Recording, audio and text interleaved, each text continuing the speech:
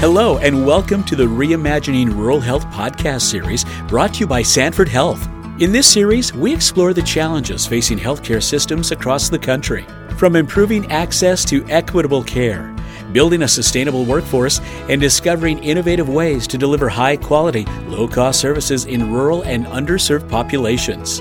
Each episode examines how Sanford Health and other health systems are advancing care for the unique communities they serve. Today's topic is a conversation on medical research and a potential breakthrough in screening for a rare disease. Our guest is Dr. Jill Weimer with Sanford Research. Our host is Simon Floss with Sanford Health News. We're talking to Dr. Jill Weimer, who heads up the Weimer Lab at Sanford Research in Sioux Falls, South Dakota, about a potential breakthrough in screening for a rare disease. Dr. Weimer, thanks for being here. Thanks for having me. So you are one busy person. Can you explain a little bit about, you head up a lab and then you're also in Philadelphia quite often? Yes. So I've been at Sanford Research for 13 years. I started my research program here right as Dave Pierce was launching the Children's Health Research Center, which has kind of evolved over time to really have a heavy focus on rare diseases. Initially, my research team was very basic in our biology. We were understanding how the brain develops and how when you have mutations in specific genes that can lead to rare pediatric diseases. Over the course of the next 5 to 7 years, through some funding from the NIH and from several private foundations, we expanded our work to really focus on drug development. Specifically, early on, we were looking at how we could actually correct those defective genes using technologies like gene therapies. And so our group helped, in collaboration with a team at Nationwide Children's Hospital, to develop gene therapies for 2 rare lysosomal storage disorders called CLN3 and CLN6 Batten disease. Those programs then were taken over by a Philly-based pharmaceutical company called Amicus Therapeutics.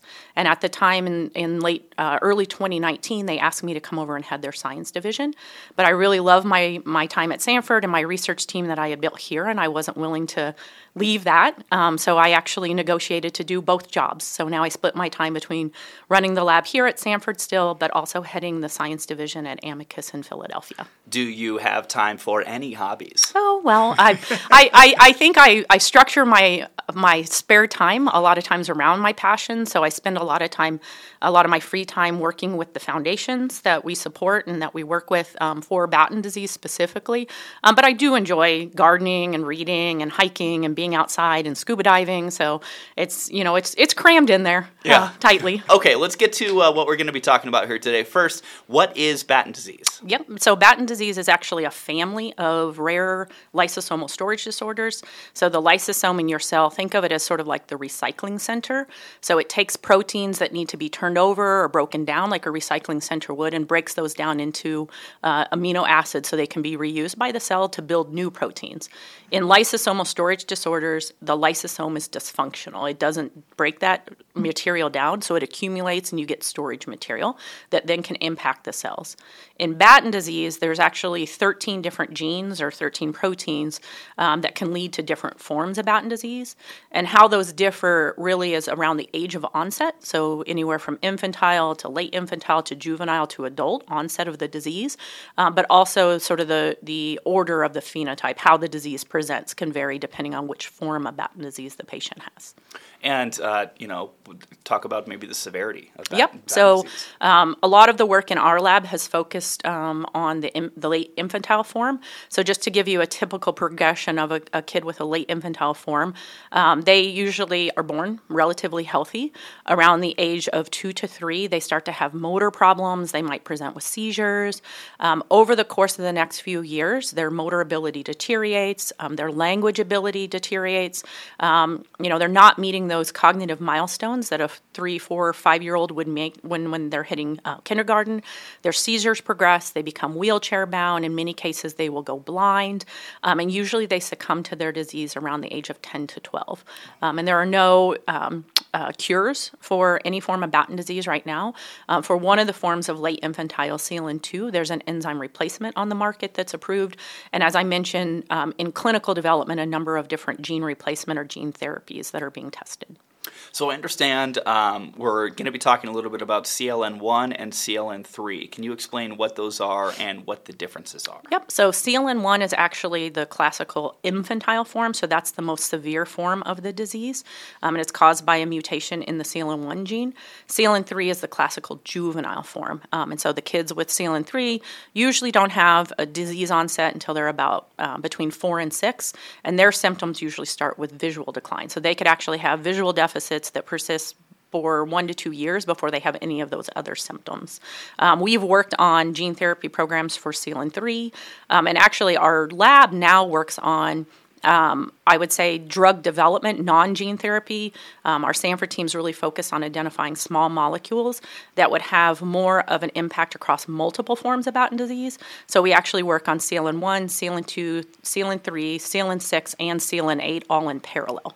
Oh, wow. So there's not one that you're studying more than the other? Or would you say it is CLN3? Yeah, I would actually say because of the tools that we have in hand, a bulk of our work over the last few years have been centered around CLN3 and CLN6, and maybe a little bit more on CLN8. But we've developed a number of tools that really take us all the way from the basic bench work to the clinical work, and then also building translational tools in between. So some terms that are critical for your line of work, and the average listener might not know exactly what these are, talking about biomarkers and genetic mutations. So what are biomarkers, and within those, what are you looking for, and what are genetic mutations? Yep. So biomarkers are actually something that we originally started looking at as a way to kind of identify or diagnose the disease to track its progression. So in our lab, we work with mouse models. We've also developed a number of pig models for Batten disease. And really the way that we track the disease is to collect the brain from that animal, look at the pathology. But we also run what I call like our mouse Olympics. Like we have a battery of behavioral tests that we'll put those mice through to look and see, do they have vision deficits? Do they have behavioral deficits, motor deficits that correspond to disease? So that then when we treat them with drug, we can see how they actually respond. Do we stop the progression of coordination deficits, right? Are they able to run better with the drug? But in human patients, you can track those things, but as I mentioned with CLN3 Batten disease, it may be very protracted. And so, as I mentioned, they may start to have visual decline, but you may not see motor changes for 2 or 3 years. So imagine now running a clinical trial in patients, you've given them a drug, and now you have to just sit and wait and see for 2 to 3 to 4 years, is this drug effective? Because it takes that long for the disease to start to progress. So what biomarkers allow you to do is collect information from let's say a biofluid like a blood sample, urine sample, even a cheek scraping, central spinal fluids, your CSF. It could also be things like imaging, brain imaging, MRI can be used as biomarkers. And these are things that are more readily available that you can collect from the patient multiple times over a year and use them to track disease.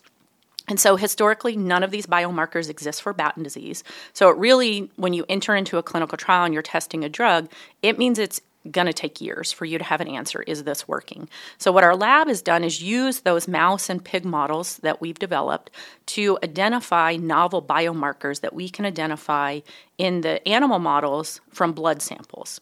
And so the approach that I always said is I think a lot of times when people look for a marker of disease, they're looking for a needle in a haystack. And sometimes seeing that needle in that haystack is really difficult. But in the age of AI and big data, why not look at the whole haystack? So our approach has been, let's take as much information as we can. We'll build these algorithms that then use that information to condense that to create a biomarker scoring system.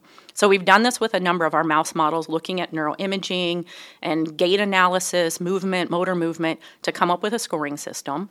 We've also used blood samples to then start looking at the biofluids to see if we can mine those to look for changes in different things that are expressed in blood, and then use that information to develop better biomarkers that then can be used in the clinic. So we've taken that information now and validated some of these in CLN3 patient samples.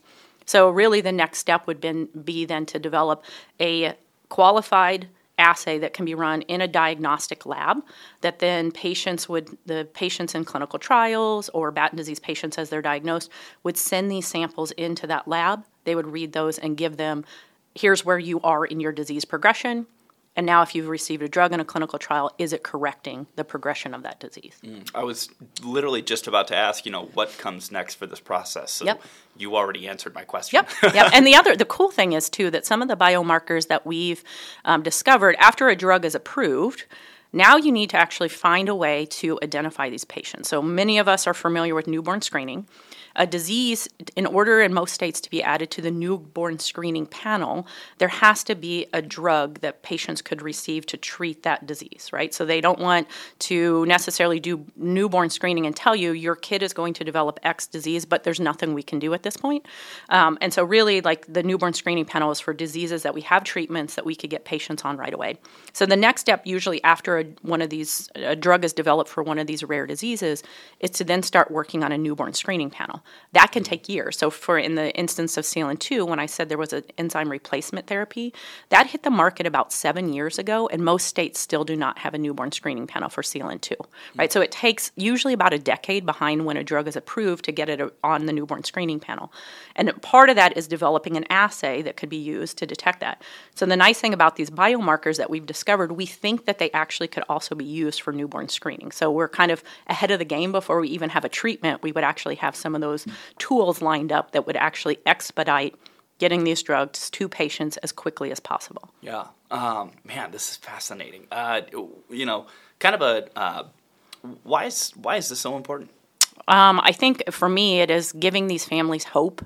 Rare diseases are so infrequent, and some of these diseases, for instance, CLN8, there's probably less than 10 patients in the United States that have this disease. CLN1, 2, and 3 are a little bit more prevalent, and so those are about 1 in 12,000 to 1 in 20,000 patients in the United States, but the other forms of Batten disease we work on are 1 in 200 to 300,000 patients, right? So when you think about Alzheimer's, there are many people in the United States, scientists, clinicians working on treatments for Alzheimer's, understanding like how this is impacting the brain. But for some of these rare diseases, there are, like, for CLN6, for many years, I was the only person in the United States working on this disease, right? Wow. So it gives these families hope that there is somebody that cares about them, that there's somebody fighting for them, that there's potential, maybe not in their child's lifetime, but if we keep working, that we will get to cures, we will get to treatments that will help these kids. Yeah, and just to put it into context, even though it's a rare disease, there are, I assume, many, many people affected by the Batten disease or variations of it. How, off the top of your head, do you have any numbers of how many people? There's probably 500 plus patients living in the United States with all the forms collectively of Batten disease. Like I mentioned, CLN1, 2, and 3 are the more prevalent forms, and so those are the ones that people would be more familiar with. But it doesn't make those other forms any less important. Lastly, like I just said, it's a rare disease, and Sanford Health, whether people know this or not, is a huge player in studying rare diseases in this realm. Can you talk about the CORDS registry and how involved we are in researching rare diseases? Absolutely. So the CORDS registry is really a way to help us identify those rare disease patients. So essentially, initially it was set up as a registry where different foundations, or even it's disease agnostic, but they have foundation partners where a patient can go in and enter their information. On the back end, scientists, researchers, clinicians can access that registry to be able to identify patients, do research, ask questions, connect with those patients. Say a clinical trial becomes available, it's a way to reach out to those patients. But I would point out that CORDS is instrumental to what we do in rare diseases at Sanford, but it's only a small fraction of the rare disease work that we do. So when we really started recruiting scientists into that original Children's Health Research Center 13 years ago, we were fortunate that we started recruiting a number of scientists that actually work on rare diseases. So I would say about 15 of the 30 plus labs that we have at Sanford Research work on some different rare disease. So we really have become this hub. CORDS is sort of the part of the infrastructure that we've built to be able to do that, but we've built other things too in place. So we have a drug screening facility and a translational sciences facility. So say a scientist here is working on Friedreich's ataxia, and they want to be able to get skin samples to make a cell line from a patient with particular mutations. CORDS can help them identify those patients, consent them under an IRB to collect that skin biopsy, to then bring it into our translational science core to build those cell lines that they can then study for basic biology or drug screening or a number of different things that they might need to do with their work. This is just so fascinating, and it's no surprise we ran out of time. We gotta go. So Dr. Weimer, thanks again so much for being here, but more importantly, everything that you do. Absolutely. Thanks for having me. You've been listening to Reimagining Rural Health, a podcast series brought to you by Sanford Health. Hear more episodes in this series or other Sanford Health series on Apple, Spotify, and news.sanfordhealth.org. For Sanford Health News, I'm Alan Helgeson, and thank you for listening.